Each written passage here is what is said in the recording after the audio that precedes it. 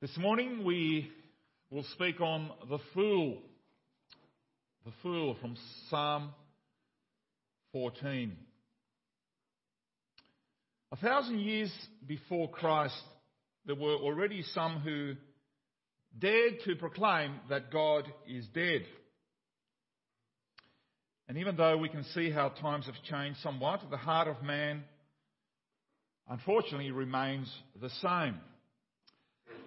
These days there are even theologians who supposedly studying God, tell us that in a modern technological world, God has become culturally irrelevant and has outlived his usefulness.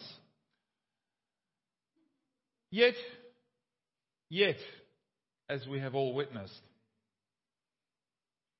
and even last night and today as the fallout from the election happened,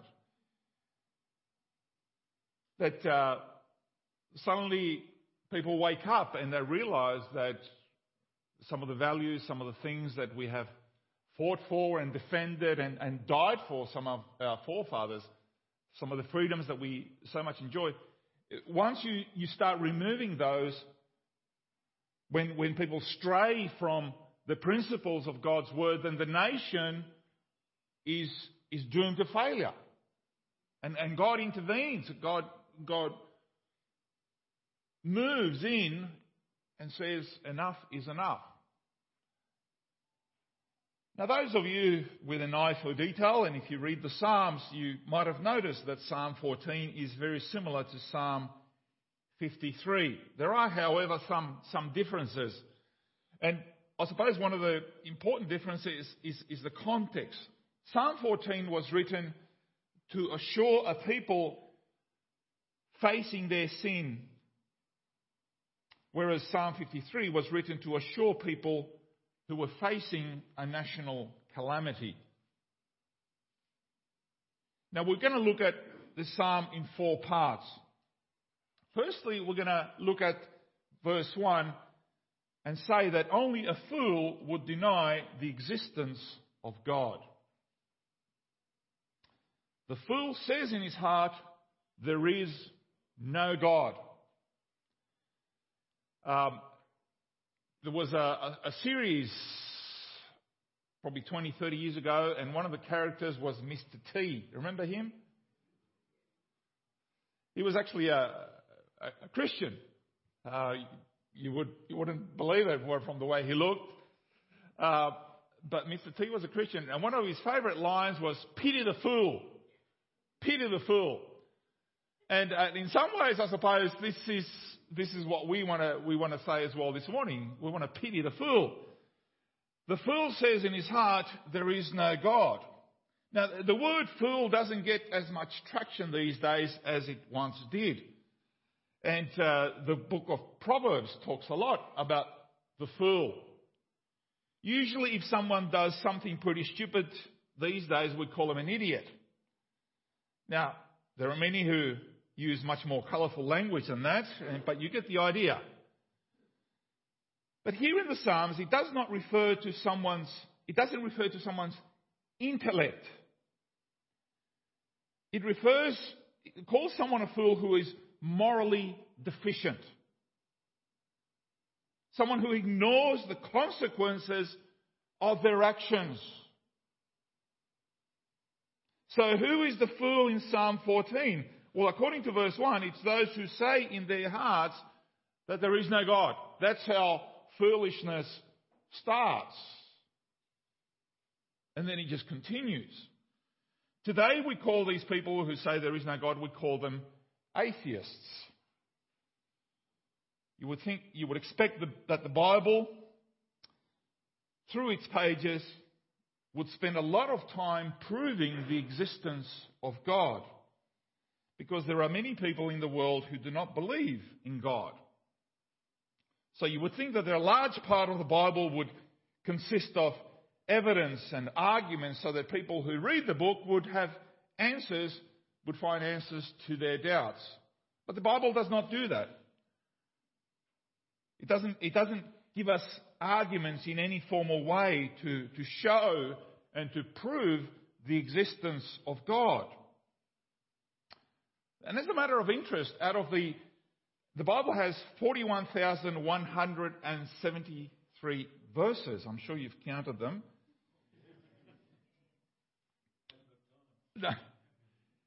And only a half of one of those verses, one half of one verse, it addresses the atheist. This is because the Bible assumes, it presupposes that all men know deep down, instinctively, that there is a God. God gave man the ability to reason. We call this rationality. Man is a thinking being. Why are we thinking beings? Because we have been made in the image of God. You can't be a normal human being without thinking about all sorts of things relating to God. It just happens.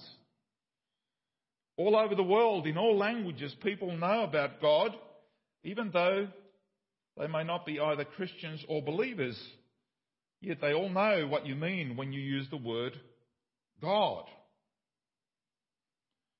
This is because man has a God consciousness. Man is aware of the existence of God. So when people say that they don't believe there is a God, what they are really doing is suppressing that knowledge. That's what they're doing. But for me, suppressing the knowledge of God, it's a bit like you go underwater. I don't know if you've ever tried it. You get into the swimming pool and take a ping pong ball under the water. It floats straight back up, doesn't it? It's pretty hard to suppress a ping pong ball in the pool. And that is what the atheist is doing with the knowledge of God that he has. He is suppressing it. He is burying it. He wants to lock it up so it doesn't pop out. Why? Why does he do this? Because he wants to live without God. Let me live my own life. As a parent, I'm not going to ask you to put your hand up. How many times have you heard your kids say this to you? Sounds pretty damning, doesn't it? But that's essentially what we're doing to God our Father. Leave me alone. Now, some time back, Darwinians were buzzing with excitement to see the image in the news of a gorilla that was standing upright in a zoo. It got them all excited. Made the news. Must have been a very slow news day. Incidentally, there's a story of a zookeeper who noticed that a gorilla was reading two books. The Bible and Darwin's Origin of Species. And surprised, he asked the ape, he says, "Why are you reading both of those books?" "Well," said the gorilla, "I just wanted to know if I was my brother's keeper or my keeper's brother."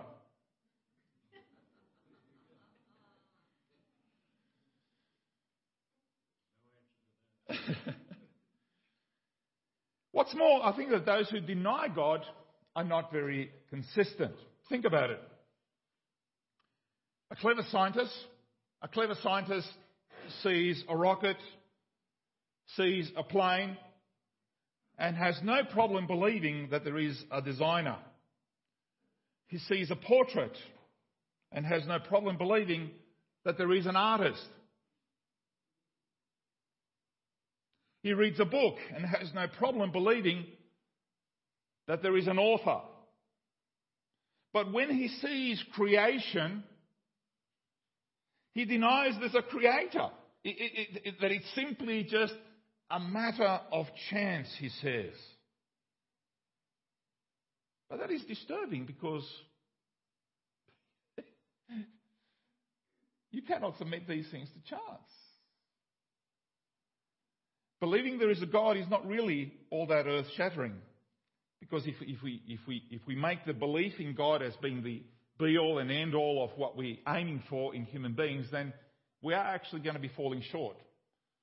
And I'm not saying this is what the Bible says. In James 2:9 we read, "You believe that there is one God? Good. Even the demons believe that and shut up." So the demons don't have any problem believing in God. More than that, they actually shut up at the presence of God. But the thing is that the demons, they don't want God running their life. They have no problem believing in God. And I think, deep down inside, I think a lot of the people exactly fit in this category. So if there is a God, we have to ask if he is knowable, able to be known, and is he relational?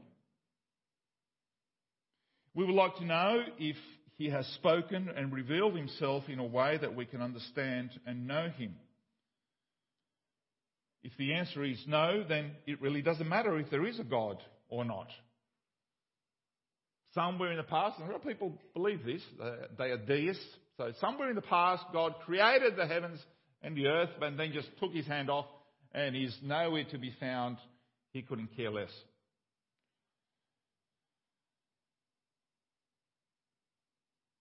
Let me explain. What good is it if there is a God, but despite all my efforts, I can't know him and understand what he reveals to me? What good is it?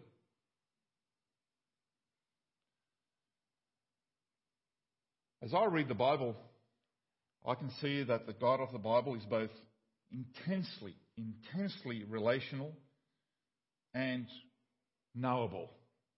He invites us, in fact, to know him. Part of the relationship is getting to know him more and more. That is part of the attraction. And as Christians, we might take this for granted.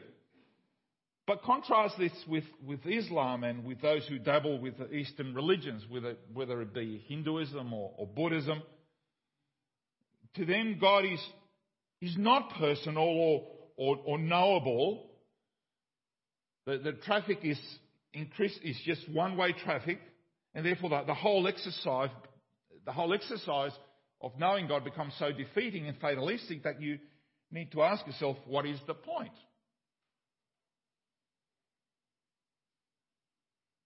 Just to make another important point on this issue is that there are two types of atheists.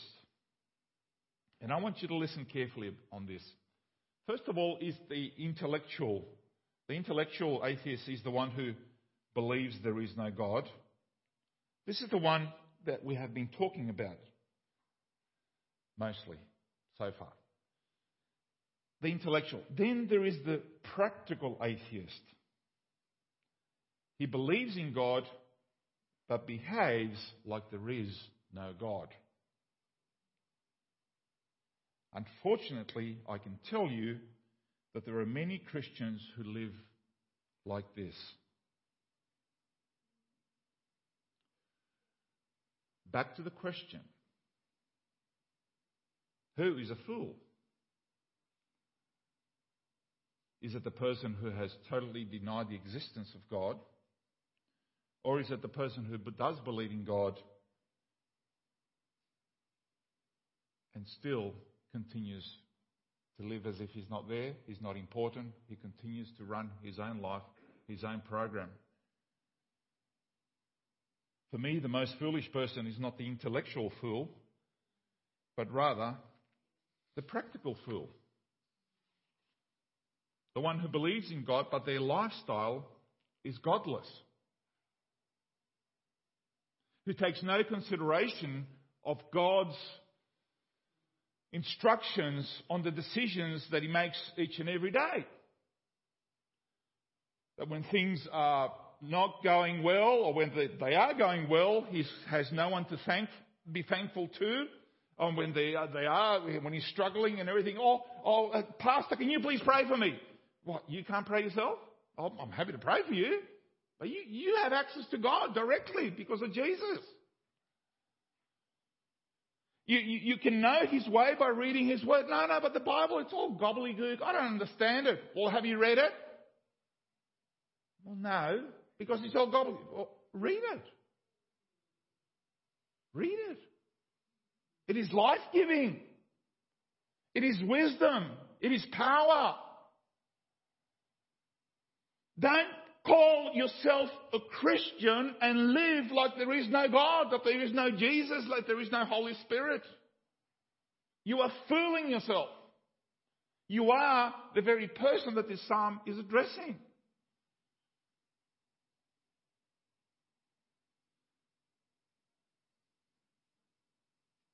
There is a Bible.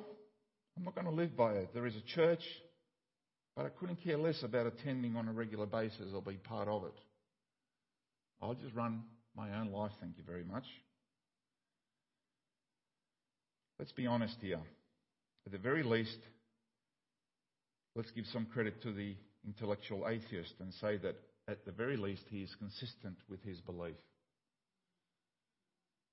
The practical atheist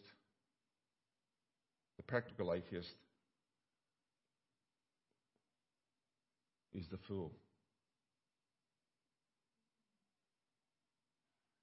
I do hope that this morning you do not find yourself in either of these categories, either intellectual or practical atheist. Secondly, those who turn away from God lose their moral compass. Verses 1 to 4. It says here, they are corrupt, their deeds are vile, there is no one who does good. The Lord looks down from heaven on the sons of men to see if there are any who understand, any who seek God. We're not going to be covering just now, we'll be covering verse 2 a little bit later on. Verse 3, all have turned aside, they have together become corrupt, there is no one who does good, not even one. Will evildoers never learn? Those who devour my people as men eat bread and who do not call on the Lord. As we have seen, God doesn't deal with atheism on an intellectual level, because deep down, atheism is not an intellectual issue.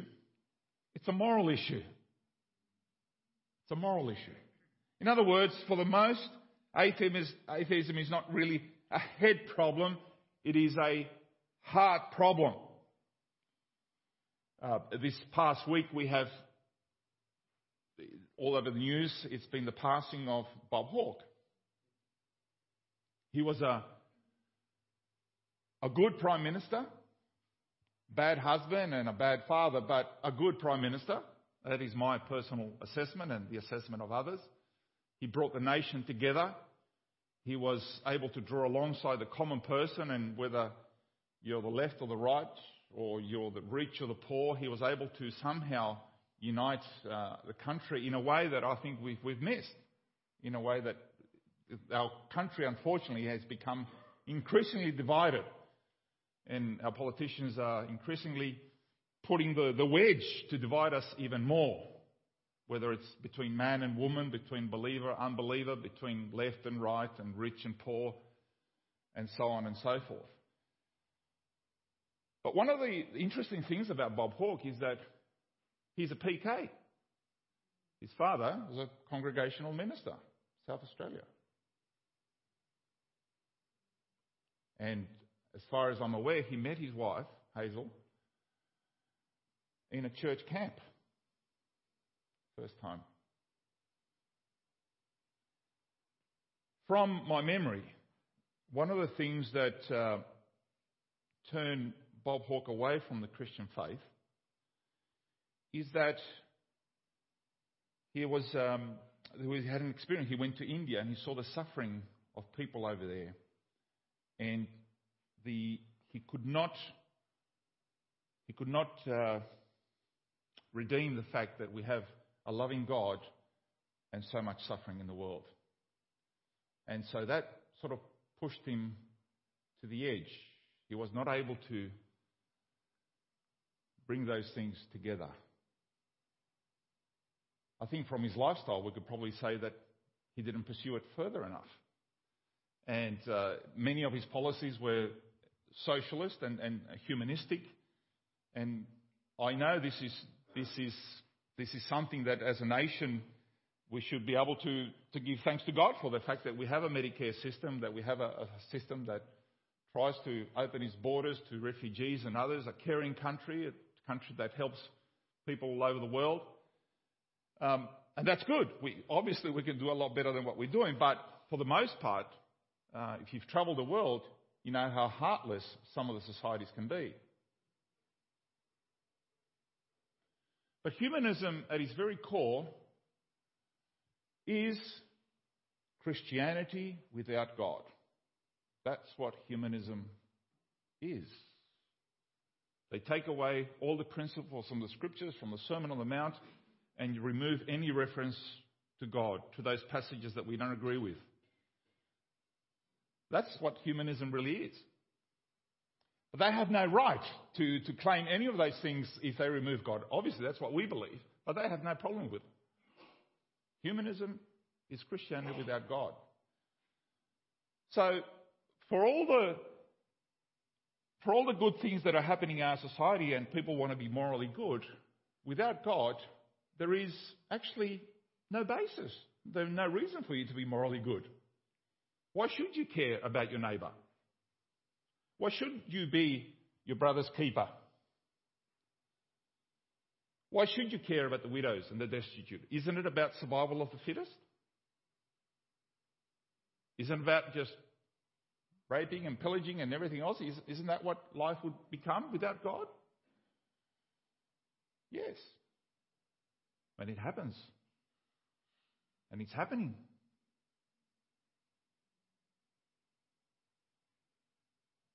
Atheism is not a person who cannot believe in God as much as it's a person who will not believe in God despite the evidence. Now, to the person who denies God, the psalmist says, there is no standard in the universe. And if there is no standard for morality or ethics, then anything goes. G.K. Chesterton once said, when people cease to believe in God, it's not that they believe in nothing, but they will start believing in anything. The evidence is all around us. When you cast aside the moral lawgiver, then everything else becomes, whatever laws you have become under interpretation of the judges, whoever's making the laws on the day.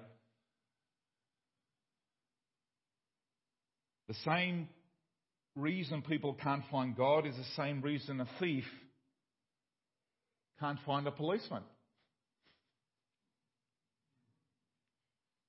He doesn't go looking after him.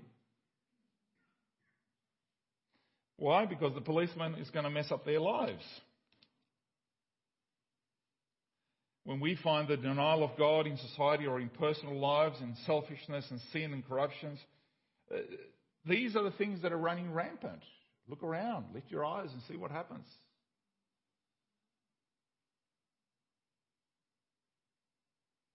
In the book, The Day America Told the Truth, James Patterson and Peter Kim asked 2,000 participants their response to this question. What are you willing to do for $10 million? The answers might surprise you, or they will not surprise you at all. Here they are. 3% would put their children up for adoption for $10 million.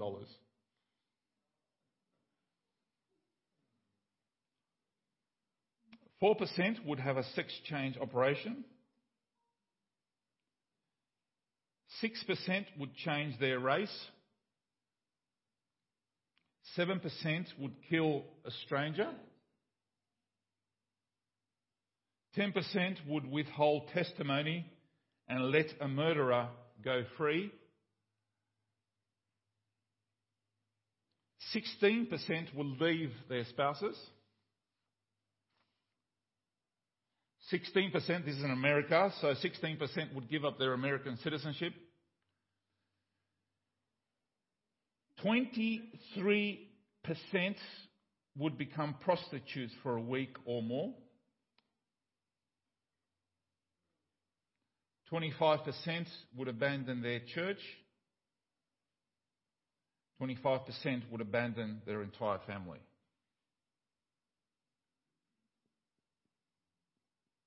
Now, I reckon this is a few years ago now, I reckon if they did that today, the figures will be more disturbing.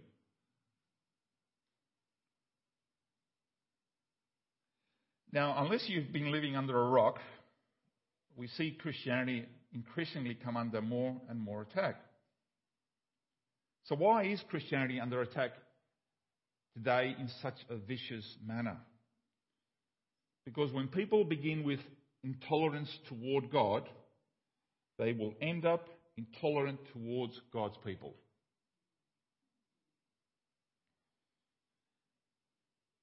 If they hated you, if they hated me, they're going to hate you, Jesus said. It's just par for the course. It would seem that the righteous are a favourite punching bag for the ungodly. This is something that is not only highlighted in this psalm, but it is highlighted in all of the Bible.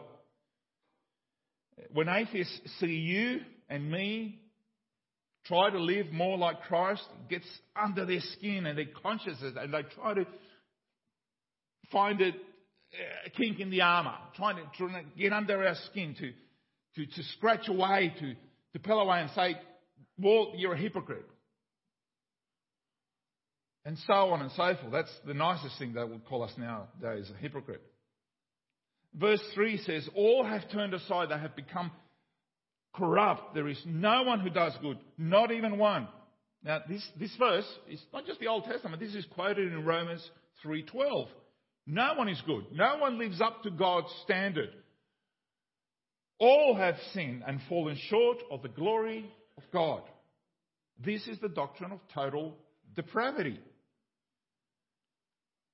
Total depravity does not mean that people are as bad as possible. Rather, it means that even the good which a person may intend to do is faulty in its premise, faulty in its motive, and even then it's weak in its implementation.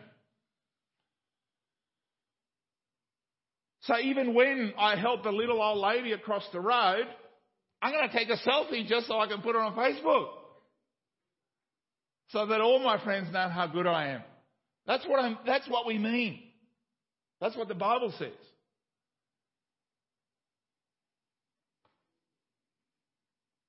You can't be good without following the Lord. However much money you give to the poor, just read 1 Corinthians 13. However many little old ladies you help across the road, if you've rejected the authority of your Creator, nothing you do will impress Him. If you want to impress God, believe in the Son He has sent. And everything you do will be seen through the eyes of Jesus, our Saviour. As Jesus Himself said, there is no one good but God alone. You could say that He was God.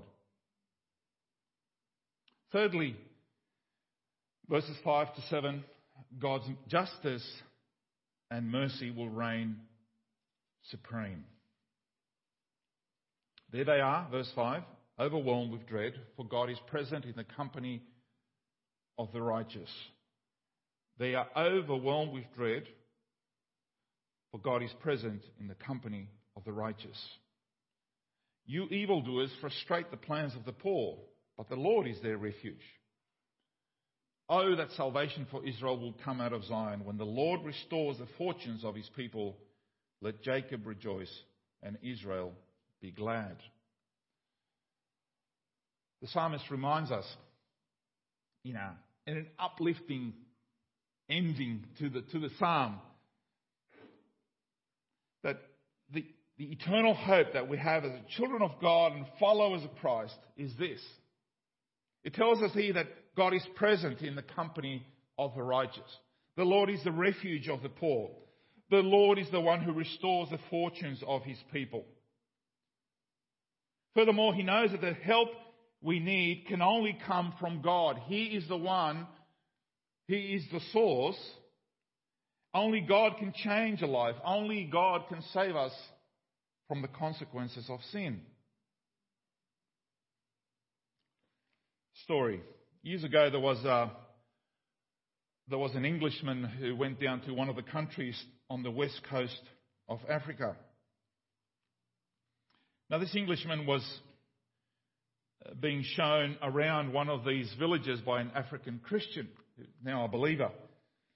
But the Englishman had no time for the Bible or for God. The African was a very devout Christian. They came to one of the round houses with a thatched roof, and the white man said, "What's this?" "Sir, this is one of our houses where our people live."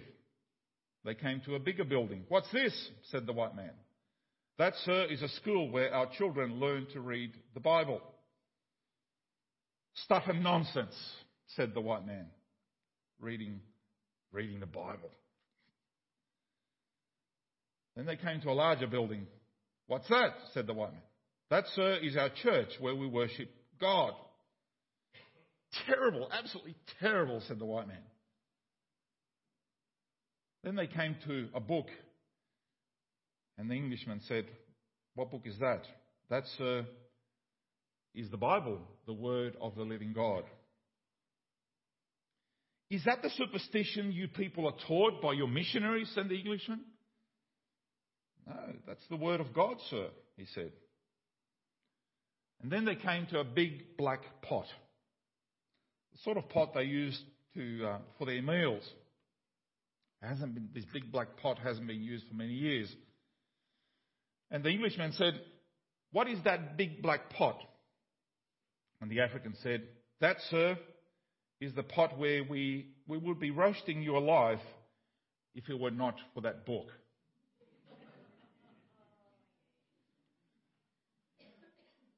Because that is exactly how they used to treat their enemies.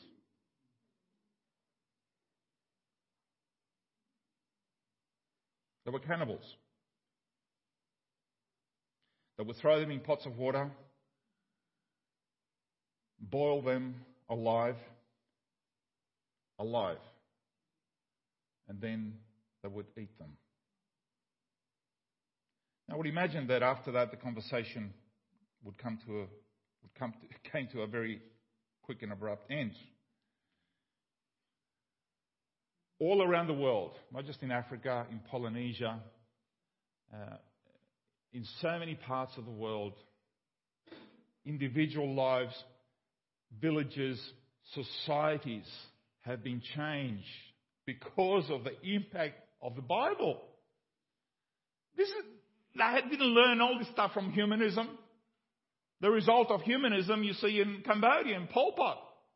You see it in China and in other places. But wherever the Word of God has had an impact, lives are changed, communities are changed, countries are changed.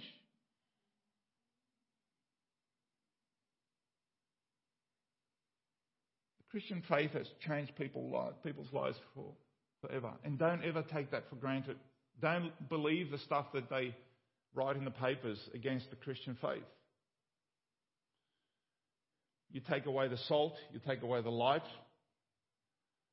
You remove all the Christians from our society who are praying and upholding our country, who are volunteering in different organisations, who are teaching in our schools, who are serving in Parliament, in the courts, in the law enforcement, in so many areas, in the chaplaincy service, in the emergency services. You take away the Christians. What do you think is going to happen to society? Yeah. And that is why we can never slow down. We can never just lower our arms and simply say, to hell with that, because that's exactly what's going to happen. So finally, there is a search. The Lord looks down, verse 2, He looks down from heaven on the sons of men to see if there are any who understand, any who seek God. Many times the Scriptures pictures God as looking down upon the earth. At the time of Noah, the Lord looked over the earth, Genesis 6:5. At Babel, the Tower of Babel, the Lord looked over the city and the tower that the men were building, Genesis 11:15. And to Abraham, God announced his intention to look over Sodom and Gomorrah, Genesis 18:21. In each instance, God looks over the earth, he looks on the earth, because man's wickedness has become such an offence to him. And he steps in and says, enough is enough. Now, it might appear at first glance that Psalm 14 is an attack on atheists and murderers and rapists and the like, so we dismiss it because none of us, we think, are in that category. Yet, the Lord looks down,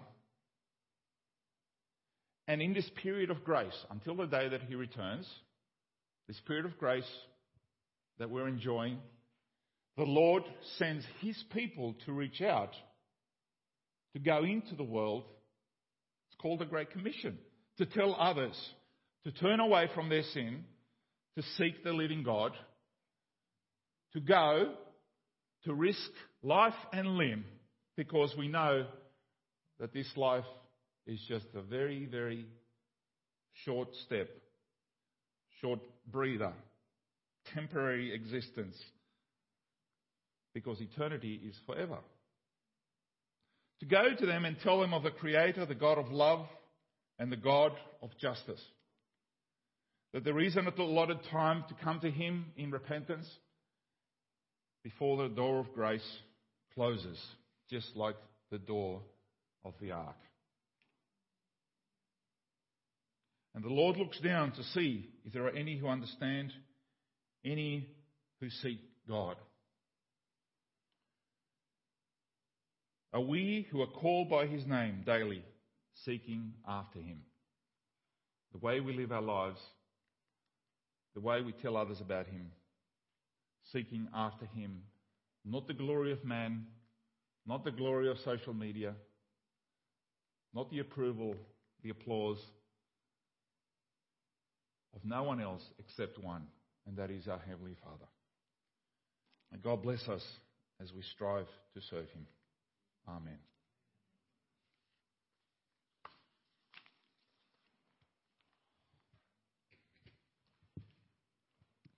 Please stand as we sing Faith.